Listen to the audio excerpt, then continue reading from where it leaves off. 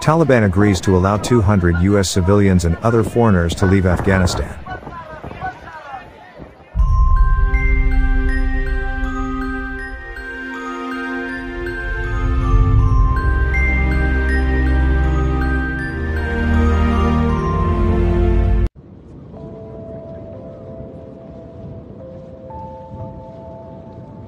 Taliban authorities have agreed to allow 200 U.S. civilians and several other foreign nationals still in Afghanistan to leave the country. According to Reuters, 1 week after U.S. troops and government officials completed their evacuation operation from the country.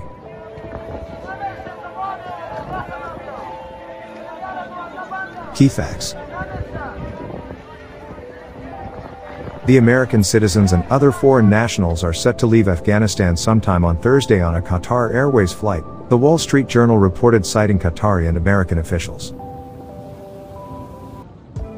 The outbound international flight, a Qatar Airways Boeing 777, will reportedly mark the resumption of international passenger flights from Kabul's Hamid Karzai International Airport, and will be followed by daily flights abroad, the report adds.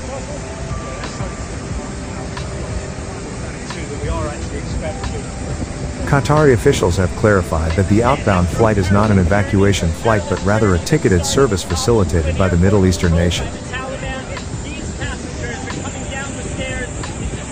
The plane departure will be the first international passenger flight to take off from Kabul airport since the U.S. military and its allies exited Afghanistan last month.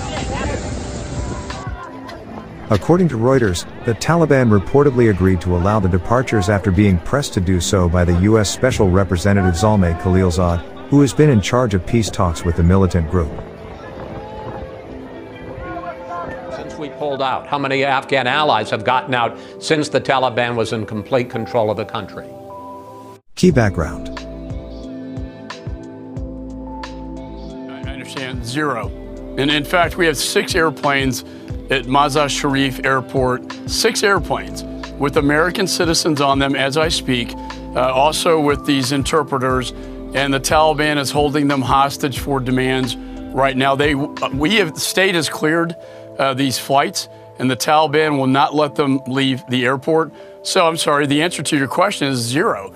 And that's my concern, is they're going to demand more and more, whether it be cash or legitimacy as the government of Afghanistan.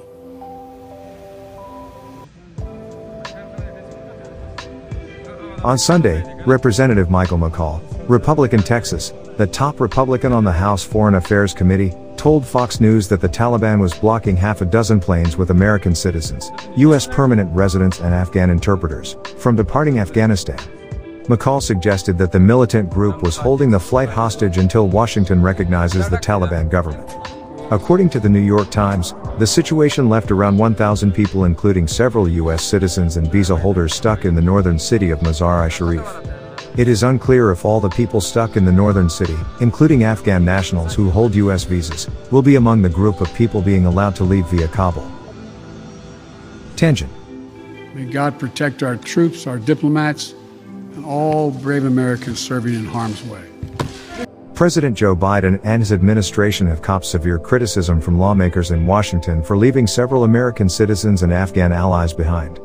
On Sunday, White House Chief of Staff Ron Klain told CNN that around 100 Americans remain stranded in Afghanistan, but he expressed hope that commercial flights out of the country would resume soon. The actual number of American citizens remaining in Afghanistan appears to be higher than Klain's claim, and the Wall Street Journal notes that most foreign citizens still in Afghanistan are dual nationals.